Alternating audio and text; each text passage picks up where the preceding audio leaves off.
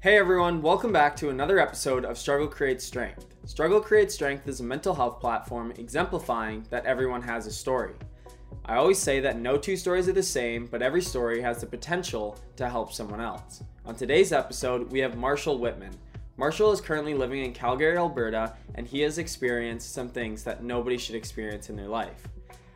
He has encountered drug addiction, alcohol addiction, suicidal thoughts and attempts, and he's only 18 years old.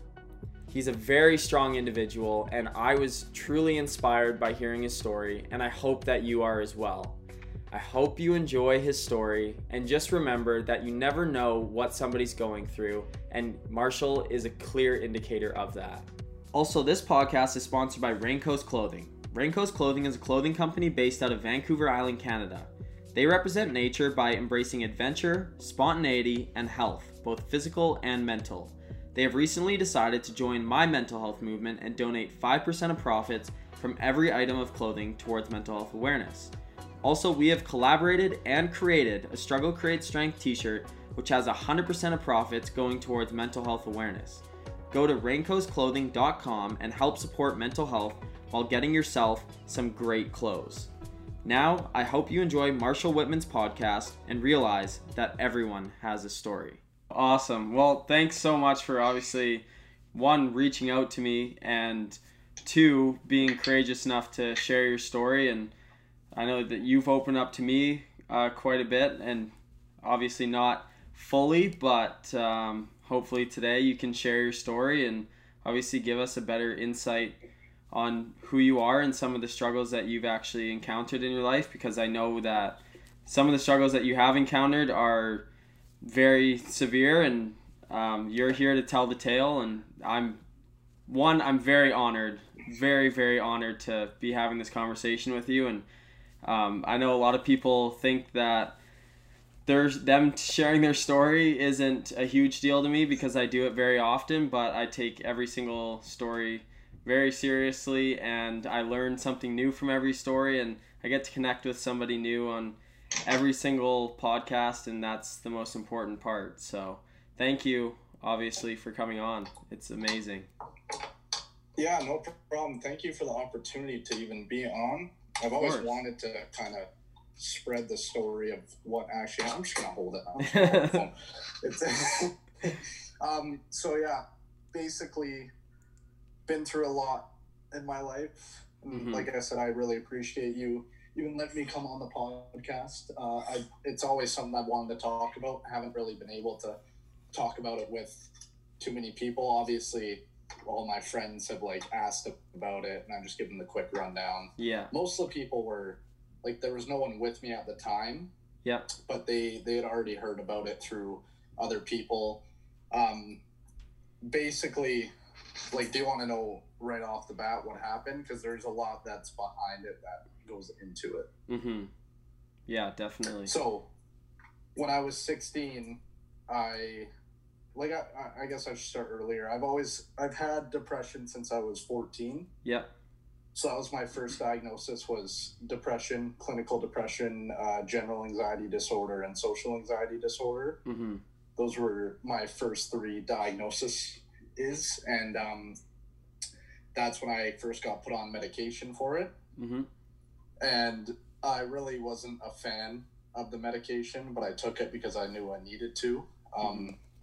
But at that time, I'd already been through a lot in my mind. I was bullied in grade 6, grade 5, which kind of led me into a depressive type state. Mm-hmm. At that time, I was a little bit overweight. I wasn't as good looking as a lot of my friends were. Mm-hmm. So that kind of, at that age, you're kind of in that mindset where that's all that really matters at that time. So obviously I was made fun of for those types of things, which always was held back in my mind. Mm-hmm. And it made me act in a different way. But when I was 16, I stopped taking my pills, and which I think was for the better. Mm-hmm. But that's when I got addicted to opioids. So I was addicted to Percocets. They're called Tech 300s or Tech 400s, I think. Yeah. And I've always been an addictive person. Obviously, with me being overweight when I was younger, the addiction at that point was kind of just comfort food that made me feel safe because I was being made fun of. I would just like eat my way out of my problems at that time. But when I was 16, that's when the depression like really started getting bad. Like thoughts about suicide daily. My anxiety was through the roof. I was scared to go to school because I was just nervous all the time. I was always had that weird pit in your stomach feeling of like, what's going to happen? I don't want to go to school. Like anything that would happen, I was nervous about it. I was scared. So I saw the Percocets as like a kind of to take me out of that. So the most I had taken in one day at age 16 was 14 Percocets. Holy cow. Which is a lot. Like that could put down like a horse. Like that is a lot of drugs. And obviously I wish I was more informed at that time of what the possibilities behind that could be. Like obviously I could have been a lot worse off than what, like nothing happened to me with the Percocets. That was just the start to the addiction phase, which I went from Percocets to weed. And then when I was smoking weed every day, I was taking like 25 to 30 bong rips a day, smoking joints. Like I would always take things to the extreme. And I don't know, my body can just handle things like that. I could always drink a lot, like more than my friends. I could always just like take it on. Like I was just a very addictive person, not in the way that the substances themselves were addictive, but my mind was attached to the feeling that they gave off. So that's how I got addicted to mushrooms and psychedelics, LSD, Molly, all those psychedelic drugs as well, was because those are so, they allow you to escape your reality, right? So once my mind kind of got in that place, it always wanted to be there. So when I wasn't high on those drugs, I was sad, I was depressed, I was mad. So it made me take them all the time. And then obviously with the overdose that happened, I should give more backstory on that. Was when you start off taking mushrooms, you usually take 3 to 4 grams, which is like a normal dose that just kind of has a nice chill vibe to it. And I'm not here to like bash on the drug or anything. There's a reason that it's used for depression therapy. It actually is like, you can get microdoses which help treat depression. If you use it properly, it can obviously help you. I was not using it properly. I took advantage of it for sure. So I was taking like 10 to 11 grams at a time for a dose, and that would be 1 to 2 times a day. So like that's a lot of money first off. Like I was spending probably $200 a week on it. So yeah, basically it's taking like 10 to 11 grams a day consistently every day, going to school high on the drug. I would cycle them as well. So if it wasn't mushrooms one week, it'd be LSD the next week. So I was just going back and forth with it. I didn't really know the precautions or the things that could happen with it. I just heard that it could be good for you. And obviously when I took it, I was a better person in my own eyes. I was nicer to people. I enjoyed my life more. I enjoyed simple things more. But that doesn't go without saying that that's only when you're on the drug. So it's just hard to grasp it, because when you're high on that drug, you always want to be high on it. So, I mean, I guess that's more of a personal thing than not, but the reason I'm sharing this is because I know there's probably other people out there that are struggling through something that's similar to this. If it's not mushrooms, it could be weed. And don't get me wrong, like weed's not bad, like nothing like that is bad for you. You can take mushrooms and you can be fine. You just got to be able to grasp on when it's getting out of hand. Essentially. For sure. So what happened with the overdose was, this was when I started to hit like very rock bottom in my life at that time. It was right when my high school grad was. I had diplomas coming up. I was nervous about that. I was just trying to take my mind off of it. And a lot of the times when you take mushrooms consistently, your thoughts start to get a little weird. So there were a lot of thoughts that I had on mushrooms where I was like kill me now, like I was basically asking God to kill me while I'm on the drug. And I almost got my wish one of the times. So, but that wasn't the mushrooms that did that. It was apparent to me that it was laced with something and I didn't know what it was. And what happened with the overdose was I had a party the night before it happened, which at that time, like, obviously, like, we're kids, we party, like, nothing wrong with that. But right when the party was ending, there was still a couple of my friends here, and they're like, oh, like, let's take mushrooms. And I'm like, oh, like, obviously they knew I had them. And at like 3 a.m, I was sitting there with a bag of mushrooms in my hand. There was about 13 or 14 grams in it. And I was sitting there with a 2.6 of vodka and the mushrooms, and I was just grabbing handfuls of them and chewing them and then chasing them with vodka. I just didn't care at that point anymore. Like, I was just trying to chase a high at, like, I just wanted to be in the best state I could be in on the drug. So I kept taking them daily, constantly. And then the next day came around, and I had 50 grams in my possession at that time. So I'd eaten 28 grams the day before, which is a whole ounce. And then I ate 28 grams the next day. So 56 grams in 2 days. I can probably do something bad for anyone. But when the overdose happened, it was right when the trip kicked in. I knew something wasn't right. I was sitting on my couch and I looked up in the left corner because you always look at your surroundings, and it's kind of what, like, the drug is about. And I looked up in the left corner and I just started seeing ripples, and like my brain started kind of like, felt like it was like pulsing. Like, I could feel the pulse in my brain, and like it felt like it was going up, down. Like, it was just not a good feeling. And then all of a sudden I couldn't move. Like, I could barely move my body. My fingers were not like doing what I wanted them to do. It was like I lost complete control of my body. And then so I forced myself to call 911. I thought I was just having a bad trip, like, I was going to get over it, but it's definitely not the case. So I called 911. I told them I was overdosing. They sent paramedics and police right away. And there was no one in the house but me and my sister at the time. My parents were out for the weekend, like, they weren't at home. And me being 17, they didn't tell my parents until the next day, which was worrying to me because my parents didn't even know what happened. Yeah, for sure.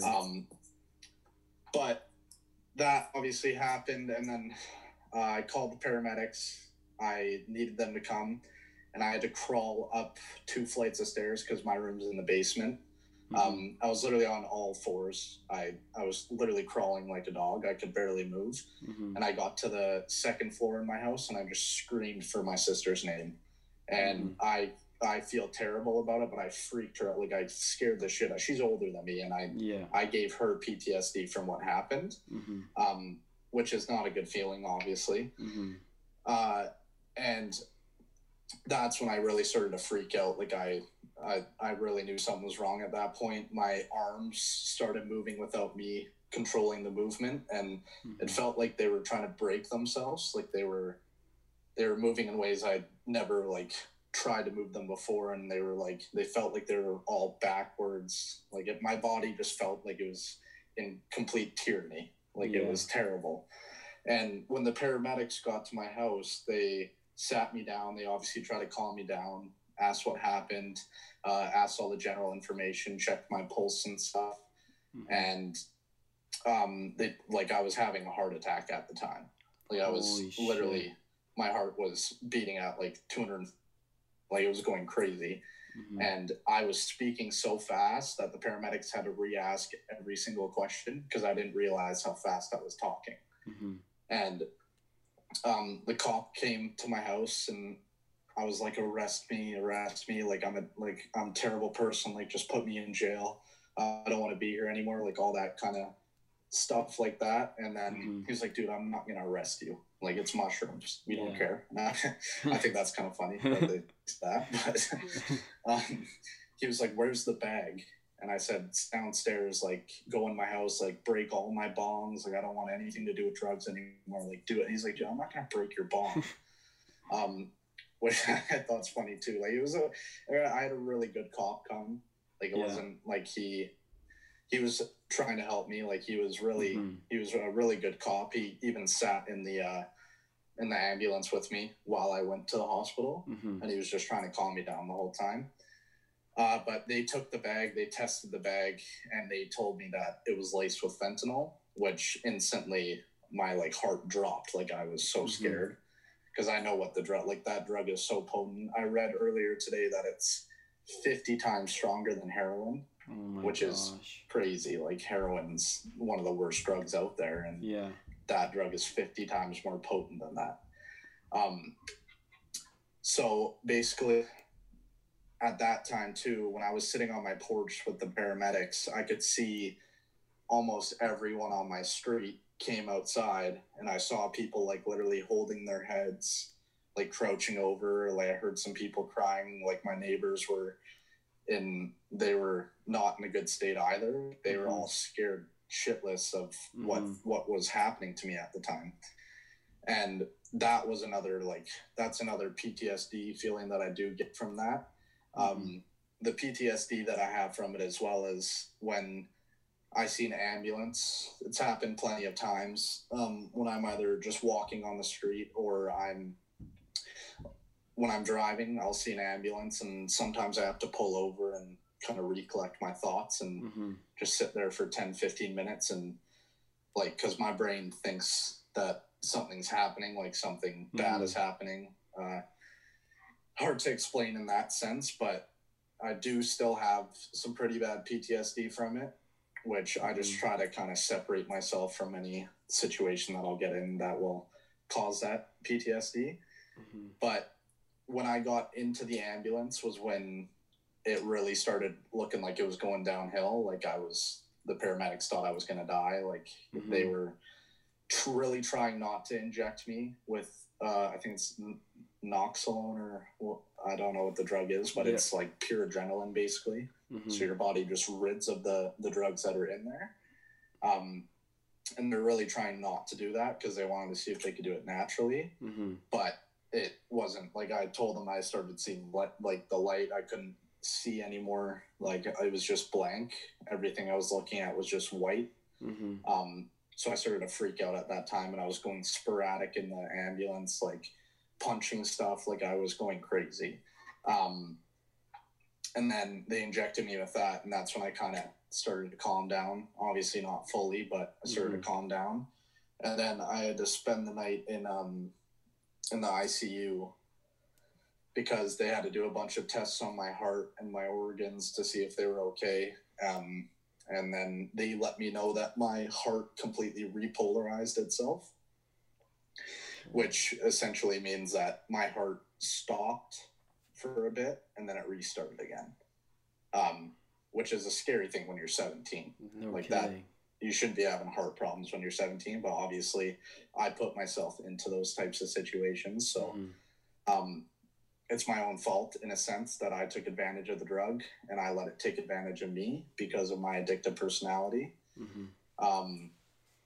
But the only like scary thing to me at that time was like, do my parents know? Like I thought they knew when I was in ICU. I thought they knew. They just weren't allowed to come see me yet. They came in at like 9 or 10 in the morning the next day. The social workers came in and said, do you want your parents to know? And I said, what do you like? Yeah, they should have known 12 hours ago when it happened. Like I want them to be here. And they're like, okay, we just have to do a mental health assessment before that. And if you don't pass it, we're going to have to put you in psychiatric care. Like they were going to put me in a mental hospital because they thought like it was a suicide attempt. It was. That's what I should have touched on before. I've tried to kill myself 3 times in my life. The first 2 times I didn't tell anyone. I would choke myself. Like I would cut my wrist. One time I cut my wrist almost right on the vein where I thought it was gonna, I would bleed out, but luckily I didn't. And I just stupid because I had a huge scar on my arm. So I probably wore a hoodie for a year straight. Never took my hoodie off. Like I was always that anxious kid, like scared of anything and everything. Like just never wanted to put myself in a situation where I knew something could go bad. But that's why I kind of use the drugs as a takeaway. Like I would always need a vice. Some people call it like some people have a beer at night. For me, it was mushrooms. Like for me, it was LSD. For me, it was weed. And when I'm on mushrooms, I would smoke weed. And I was on LSD, I would smoke weed with it. So I was usually doing 2 drugs at once. But the night before the overdose, things got pretty crazy on that night too, because it was the first time I'd ever done Molly. So I did Molly, mushrooms. I tried cocaine that night, and I was drinking very heavily and smoking. So there was a lot going on in my body at that time that I couldn't feel, obviously, because I was so on the other side. Like there were so many drugs in my system that I could barely tell left from right. But like, I don't know, like I said, I could just take it at that time. Like my body could handle it. And that's when, like, obviously the fentanyl sent me over the edge, and I'm glad it did, just because of the fact that I needed to stop. There wouldn't have been anything in my mind to stop me from doing what I was doing unless that happened. So in a sense, it's good that it did happen, but it's obviously terrible that I went through it. But I learned a good life lesson from what happened there. Yeah, no kidding. Yeah, that is it blows my mind. I like just from it's a lot of, I'm a talker. It's awesome. But it blows my mind because I mean everyone nowadays is around that stuff and everyone learns so much about it and so much about those drugs, and everyone always hears the good things, but nobody really hears about that side of it and where it can turn and where it can go. And I know me especially, I haven't heard anything like that or any story similar to that, and I'm sure there's a ton of people that can relate. And yeah, like wow, like you left me speechless.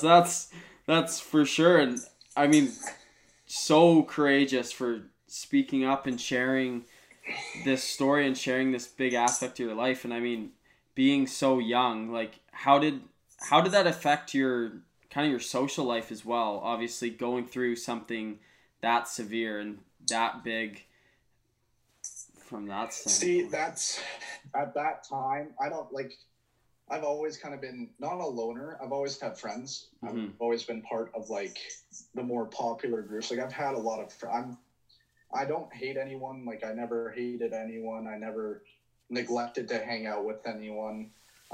When people wanted to hang out with me, it's just like I didn't like doing what they liked doing. They always wanted to go and party. They wanted to go to a party every night that they could. I wasn't about that. Like I just wanted the more relaxed, chill kind of lifestyle where I can just sit in my room, just go. If it's just one friend, that's fine. But like they would always want 10 people to come over. Like my house at the time was kind of like the trap house, like because my parents didn't care that I smoked weed in the basement. Yeah. So my friends would take advantage of that. Always come over and smoke in my basement. But the social side of things, I always kind of separated myself from doing too crazy of things. I never really wanted to go to parties, but I did when a lot of my friends were there. It just like, I would go and party obviously, but once I started taking the mushrooms, I really I isolated myself basically because I was so in love with that feeling and so in love with escaping my reality that that's all I wanted to do. I just wanted to be alone, and do that and sit there with my thoughts, which, like, don't get me wrong, it does feel great at the time because I was at peace for a long time. For about 2 months there, I was completely at peace. I was so happy. I had never felt that type of happiness. But that's when my tolerance started building up, because like with any drug, you'll build a tolerance to it. So the 3 grams just weren't doing it. So that's when I started to up it. And then it was 6 grams every day, and then 8 grams every day. Then it got up to like 12 and 15. And that's when I started taking like a whole ounce in a day, which is like, even if you're smoking a whole ounce of weed a day, like they're going to have some mental precautions there. Yeah. Like you're going to start feeling mentally not okay, which at the time, a lot of my friends were scared for me.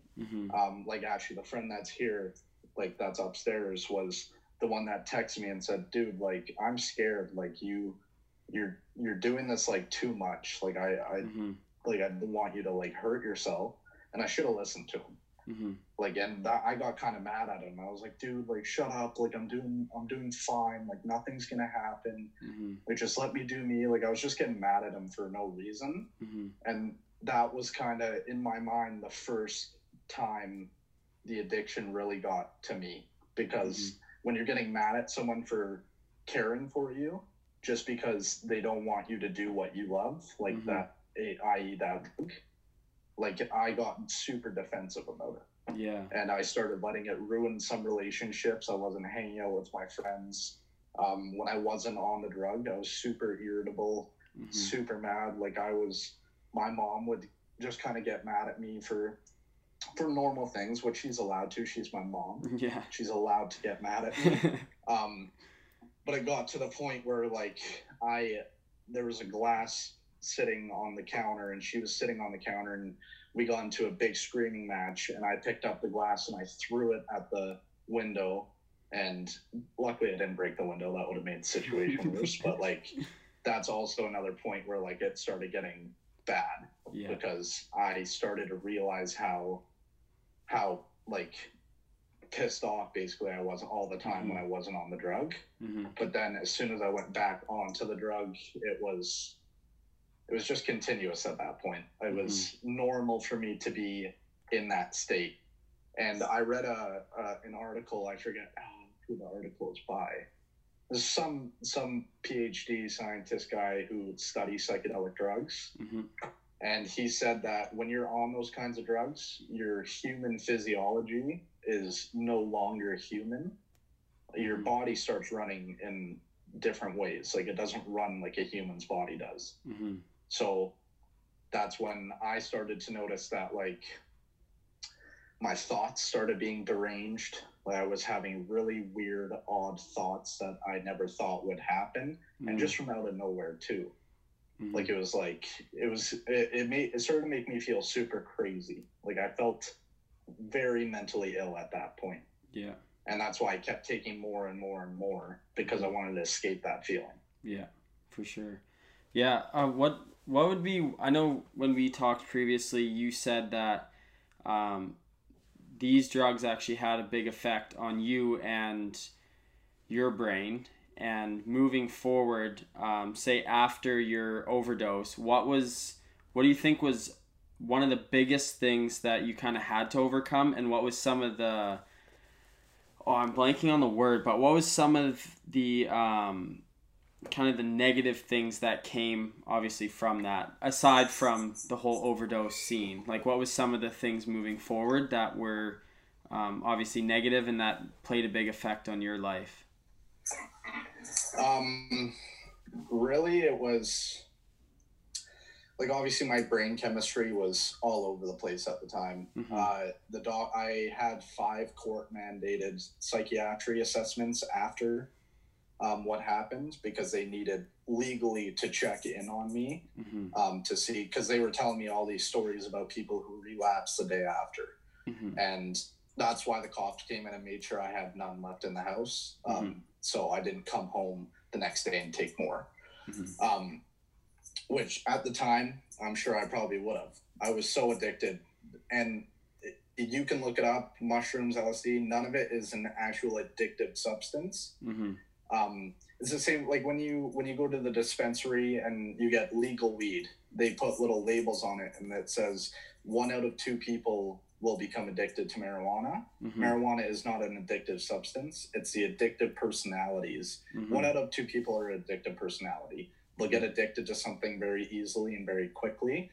So that was the hardest part for me, was dealing with the fact that I could no longer take that drug and feel the way I did, because it was the best I had ever felt in my life. I had never felt better at that point in my life. So that was a hard thing to deal with.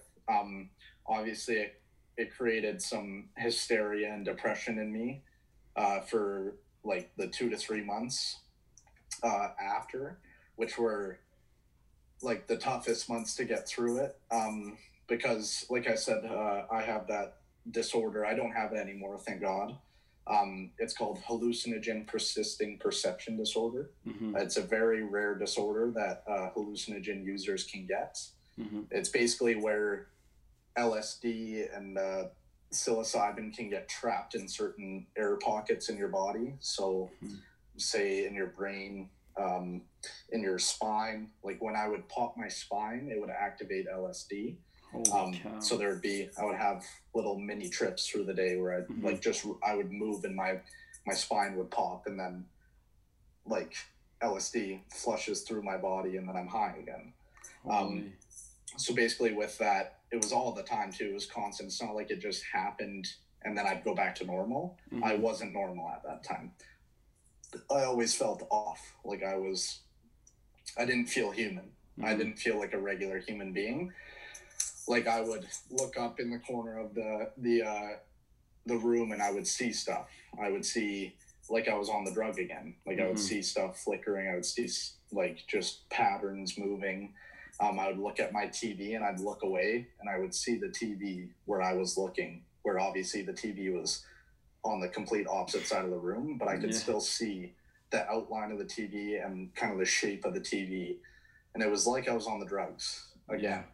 So it made life really hard at that point. And then I told you in those direct messages that after the overdose happened, I kind of became an alcoholic after that. So probably 3 months straight, I drank every single day just to try and numb the feeling, like just to get away from everything that happened. And that made it even worse because obviously other substances are going to intensify the effect of what happened. But like it was every day I was drinking 14 to 15 drinks a day. I would wake up, wait about 2-3 hours, and I would start drinking. And all this, like I'm still struggling to this day from after effects that happened. My heart is a little eggy. Like it'll get super high rates per minute. My blood pressure is higher than normal for my age. And that's just because it literally, it started and stopped again. When I was in the ICU, my resting heartbeat was 34 beats per minute. Oh my god. And I'm pretty sure the normal is like 90. Yeah. So it was very unusual. Yeah. But on the brain side of things, like I'm a lot better now. I know how to be happy without taking those substances. It's not hard for me to be happy anymore. I don't have depression anymore, but that's all because I forced myself to get out of that state. And that's what I think people with depression, obviously it's super hard to do that. It's not easy. And the way I did that was I found out what I actually wanted to do with my life. And I kind of came to peace with that.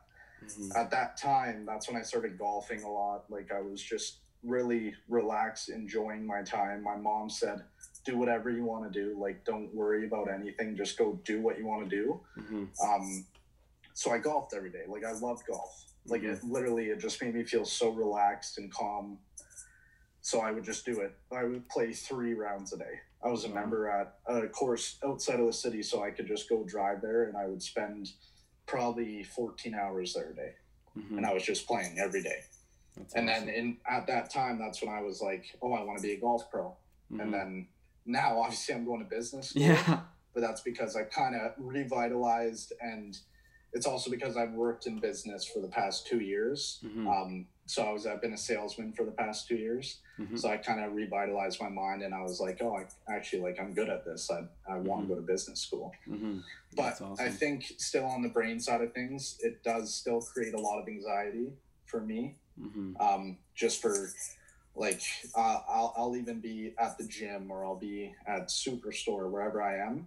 And I'll see, my eyes are tracking everyone. Like I'm trying to just see facial expressions. Like I'm always thinking in my head that someone's laughing at me, or someone, like there's something, like maybe like, I don't know, I look weird, like, and then I'll see one person laugh, and then my heart starts pumping. Like I just get so anxious, and I'm like, oh, they're laughing at me. And it still happens to this day. But then I just kind of in my head say, stop being an idiot. Like, they don't care. They don't care about you. Like, they don't know you. What do you mean?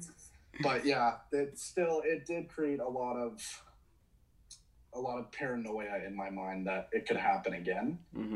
But at the same time, I just have to figure out ways to calm myself down and focus on what's right for me. So at this point, I can say that I'll probably never do any of those drugs again. I'll never get into those situations, and I'm on the right path in my life. Yeah, that's so awesome. That is, it's amazing to obviously have you share that, and for you to explain how like you are good without them, and that you're moving forward, and you know that you don't need them in your life, and that you've realized what you need to do in order to obviously keep yourself happy and keep yourself on the right track and always moving forward. And where are you going to business school at? I'm going to SAIT. I was going to go to MRU, but I'm going to SAIT for 2 years. And then hopefully after 1 year, I'll be able to transfer over. Nice. To MRU. But I'm going to see how SAIT goes, because they do have a good business program here in Calgary. So I'm going to see if I can get good enough grades to maybe transfer over to U of C. That's a shot in the dark, but if I can put myself to it, I'll do it. Yeah. That's always my mindset. Just put yourself to it. You can figure out a way. Absolutely. So that's my goal, is to end up going to U of C, but Mount Royal does offer the program, like the specific program I want to be in, which is international business. So it'll work out. Whatever school I go to, that doesn't matter. Yeah. I'll figure it out. Exactly. No. But yeah, for now, SAIT. Nice. That's awesome. How did you, when you were obviously going through some of your toughest times, how did you find that actually affected your school and all your schooling? Well, like I said, I took them every day, so that takes the exception of school. It's not like I waited to get home to do it. I wanted to be high at school. So I would take 3 or 4 grams and go to school. I would take them, obviously, I would drive to school, take them in my car, and then go into school. I wouldn't drive on them. Like, that's just stupid. Yeah. But a lot of my friends were, like, don't think bad about my friends, but, like, a lot of my friends were the ones that would just sit in their cars and smoke weed and then go into class. So I would do that with them as well. So I was constantly high at school. I also had 2 online classes at the time, so I only had 1 class to go to at school. So I would spend 4 hours at school, half the time sitting in my car, just tripping. And then when the trip stopped, I'd go home, take more. That's what I would do. And then obviously I was so focused on myself at that time that I had no focus on my school. And like, not to gloat on myself, like, I know I'm a smart person. I can retain information very well, and I understand a lot of the things that are going on. So I could have done super, super well at school, and I still did very well, even with what was going on. Like, I can still go to university, get into the programs I want to get into, but I could have done better. Yeah. It definitely affected me in the way that I wasn't doing my homework. I wasn't studying. And the funny thing is half the time I was tripping, I would try and learn stuff. but it wasn't about school. So it was about other things. It would be anything but what I was learning in school. Mm-hmm. So it definitely affected me in a negative way for my school. And 2 days after the overdose happened, I actually had to take a diploma, mm-hmm. and my school knew about the overdose. So in my mind, I'm like, oh, I'm going to get exempted from it. Like, mm-hmm. I won't have to worry about that. Just the little kind of like bad negative thoughts that were going through my head at the time. Mm-hmm. But they were like, no, you still have to take it. Like, you're taking the exam. So imagine going through a fentanyl overdose and 2 days later having to write a social exam and an English exam. Yeah, that's crazy. That is... Yeah, that's mind-blowing. It was bad. How did you end up doing on it? I did good. I passed. Nice. The funny thing is the first social exam they gave me, because that was one of my online classes. Yeah. They didn't know that the two exams were different, like the two diplomas were different. Mm-hmm. So they gave me the regular social one, and I wrote it, felt like I aced it. Like, I felt so good about it. Mm-hmm. And then they were like, a day later, they were like, yeah, you did the wrong one. You're going to have to come in and do the other one. Oh, and my. I was like, are you kidding? I was like, like, the string of bad luck that I had with that month of June was just mm-hmm. so bad. Like, that's why I kind of like started drinking a lot and like mm-hmm. getting into those bad habits again, because I was pissed off at the time. Like, I was mm-hmm. mad. Yeah. I was mad at everything. Like, I would be driving and I would be mad at nothing. Someone mm-hmm. would do the bare minimum and I would instantly, my brain would go to the worst possible thoughts and the worst possible, like, I would just start like flipping people out. Like, I was just such a little, I don't even want to say it. Like, I was a little shithead at that time. I was terrible. I was not a good person. Oh, geez.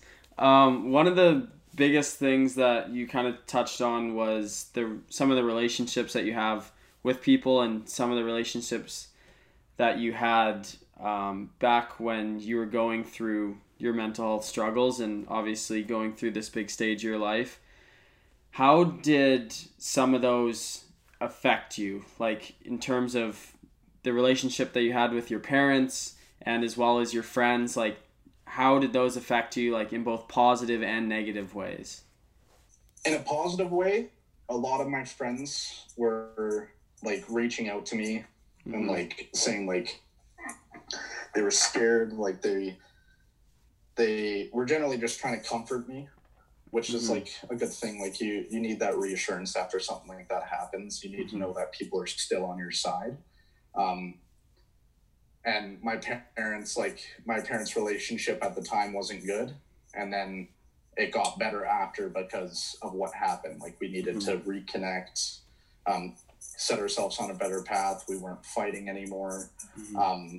But I was still like, my brain was hardwired at that time. Mm-hmm. Like, it was like one thing would happen and I would be pissed off about it for a week. Mm-hmm. So initially when it happens, I get super pissed off at it. Yeah.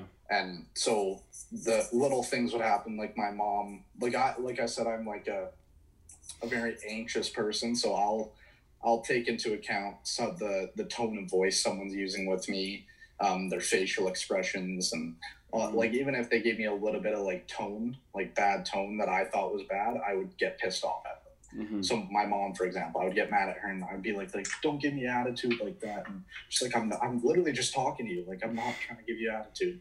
But at the time, it was just like the way my brain worked. Mm-hmm. The relationships with my friends got a lot better after that, because awesome. I was actually hanging out with them more. I was mm-hmm. talking to them more. They were talking to me and they're like checking up on me, making sure everything's okay. Mm-hmm. That all got better. I can say all those relationships got better because I think people realized what they almost lost mm-hmm. and they kind of, it reset in their mind. Like, geez, like, I need to like be with this person more. Like, I'm not mm-hmm. I almost didn't have the chance to be with them again. So yeah.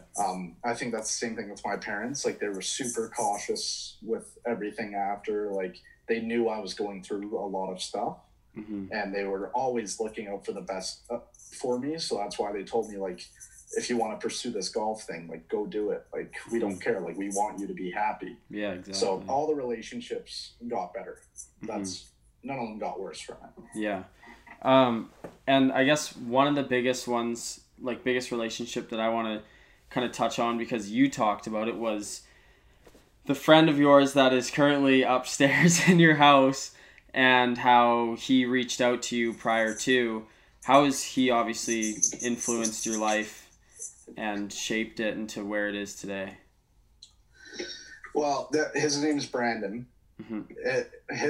His mom and my mom have been best friends since they were 17. Mm-hmm. And his dad and my dad have been best friends since they were like 25. Mm-hmm. Or no, same age, sorry. Like, they went to university together. Both the couples were high school sweethearts, and they've been together since then. So I knew Brandon since the day I was born. Like, that was my first time, obviously not meeting him, but in terms of specifics, I did meet him on that day. Yeah. So he's always been a part of my life, and he's always been my best friend. He was the one that was like super scared at that time. Mm-hmm. Like, he goes through it. He has some issues too that he goes through. Like, he has a lot of anxiety too. Mm-hmm. But he told me the story that when he heard about what happened, because he was at a friend of my sister's house, mm-hmm. and obviously she was like super scared and crying, and like she had to call her friends and like mm-hmm. let them know what was going on. He found out then. He was drunk at the time. I will say it was like a Saturday night. He tried to run to the hospital that I was at to try and come see me, but obviously like people stopped him from, like, he was freaking out. Yeah. But like he like obviously like let me know how scared he was. Like, basically just like the emotions he went through at that time, and he was mm-hmm. like, I literally thought you were dead. Like, mm-hmm. He was like bawling his eyes out. Him and my sister's friend I ruined everyone's night, basically, is what I'm trying to say. I ruined everyone's night at that time. So, but yeah, no, our relationship's it's never been in a bad place. And mm-hmm. at that time it was still good, but he was the one who initially reached out to me and was like, hey, like, are you okay? Like, do you want to go do something? And that's when, like, he loves golf too. So mm-hmm. we would go golf every single day together. Mm-hmm. So it was good to like just have the connection between us that kind of kept me mentally at bay. Mm-hmm. Yeah, he's great. Like, he's always been my best friend. He would do anything for me, and I do anything for him. Mm-hmm. And if he was in the situation that I was in, I would do the same thing. Yeah. So that's awesome. Yeah. Yeah, that's fantastic. And it's so important. I mean, I always say it in every single podcast that I do, it is so important to have at least one person that is not professional help that will help you on any given basis, or just be there to support you and be there to listen to you, be there to talk to you straight up and tell you how certain things made them feel. And because that's so important. Nobody wants to be alone. Like, a lot of people definitely do isolate themselves from others, but it's more so in the fear that they don't want to hurt anyone else. And I just personally think that it is so, so important to have at least one person that you can run to at any given time, or one person that will automatically take you from a sad state to a happy state and go do something like play golf with you. Because not everyone does have that, unfortunately, but if you can have that, then hold on to it, because it is important, and it's obviously super useful. Yeah. I have plenty of friends that do that too. Like, there's the other guy that's here too, Liam. He's the same thing. Like, he freaked out too when he found out. Yeah. All my friends, like, I have good friends and I have good relationships with them. I never have bad relationships. It was just the fact that I let the drug take advantage of me, which took advantage of those friendships. Mm-hmm. So totally. Yeah. And so I guess one of the things that I actually talked about in one of my previous podcasts was, or something that she said was, it's so important to find a hobby. And for you, obviously, that hobby has been golf, and you've spent a lot of hours and time into it. But how important, and like, what has golf kind of done for you in moving forward and obviously growing and just really bettering yourself? Well, like, that's the thing about any hobby that you do find is you always start at one point, and you know you can get to a better point Mm-hmm. in either if it's a sport, if it's school, if it's really anything you want to do. Graphic design, a lot of my friends do that, and they sucked and now they're good at it. Yeah. That's a good feeling to have after something like that happens, is being able to work on something and hone a craft and actually start to get good at it. That's a really good feeling. Yeah. Because my handicap, do you know what you know the golf handicap is, yeah. right? Yeah. So initially when I started golfing, which was like when I started golfing after the fact, my handicap was like a 28, and then it went down to like a 3 or 4. Wow. So it was, I just really worked as hard as I could at that time, because I had nothing better to do, and there was nothing else I wanted to do. That became another addiction in my life. It was just golfing and bettering myself, essentially. Yeah, a super healthy addiction, which is obviously awesome. My mom came downstairs. No worries at all. What would be kind of one tip of advice that you would give somebody that's either gone through, going through, or will eventually go through either something similar to you or just any form of mental health struggle? Just because I feel like a lot of depression, even addiction, anxiety, all that can be controlled within yourself. It's just, you let it take control of you. You really need to revitalize and focus on what's right for yourself. Like, if it's not making you feel good, stop it. If it's weed, if you're addicted to weed but you know it's not making you feel good anymore, it's just numbing something, or it's just something you do, just stop doing it. Just really try and focus on something else. Try and find something that's going to help you, rather than put you in a situation like that I was in. I honestly, that's the biggest way that I kind of got out of my mental rut, was just really being hard on myself to at the point where I was like, stop being an idiot, stop being so depressed. You need to realize how great life is, how great your life can be if you start doing certain things, if you start taking care of yourself, if you start caring for others. You just gotta really start to realize what can be rather than what is. Because I sent you that quote, right? That says, I don't know what the quote exactly says, but it's if you're gonna be mad about something, don't be mad about it for forever, because you can't be mad at temporary disappointment. It's just, it's temporary. You need to focus on something else. You need to focus on yourself, essentially. No, totally. Yeah, no, and that makes total sense. If somebody does want to, say, reach out to you and talk to you about either some of the things that you've gone through, or even just relate themselves to you or share their story, where could they reach you, and what's the best way to reach you? You can just go on my Instagram. I'm pretty sure it's not private. I'll just look what the actual... it's _ Marshall Whitman, just my full name there. Okay. That would be the best way. That's probably the most universal way to reach me. And feel free, obviously I'm super down to talk to anyone that's going through something. Obviously I've been through a lot, so I can not necessarily give them tips. I can just give them reference on what's happening, and maybe try and help them to get out of what is happening to them. For sure. But yeah, probably just my Instagram. Awesome. Well, I think that's kind of all that we have for today. And obviously, thank you so much for sharing your story. You have, I say this to everyone and it feels repetitive, but honestly, you have changed my life, and you've taught me so much, and you've obviously allowed me into your life, and sharing your story and being vulnerable and open.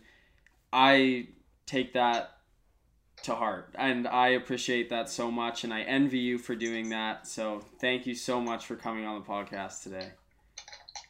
No problem. It was fun. Yeah, it was awesome. Well, I'm sure we'll talk soon, and have a good rest of your night. Yeah, have a great night, Lucas. Okay, thanks, you as well. Talk to you later. Bye. Thanks so much for listening to another episode of Struggle Creates Strength. Marshall Whitman's story was unbelievable and so inspiring, and it's amazing to see what somebody so young can actually go through. If you want to reach me or come on the podcast, you're more than welcome to reach me at Struggle Create Strength on both Instagram and Facebook, or you can go to my website at strugglecreatestrength.com. My doors are always open, and I know that Marshall's are as well. I hope you enjoyed, and just remember that everyone has a story. Although no two stories are the same, every story has the potential to help someone else. Thank you, and we'll see you next time.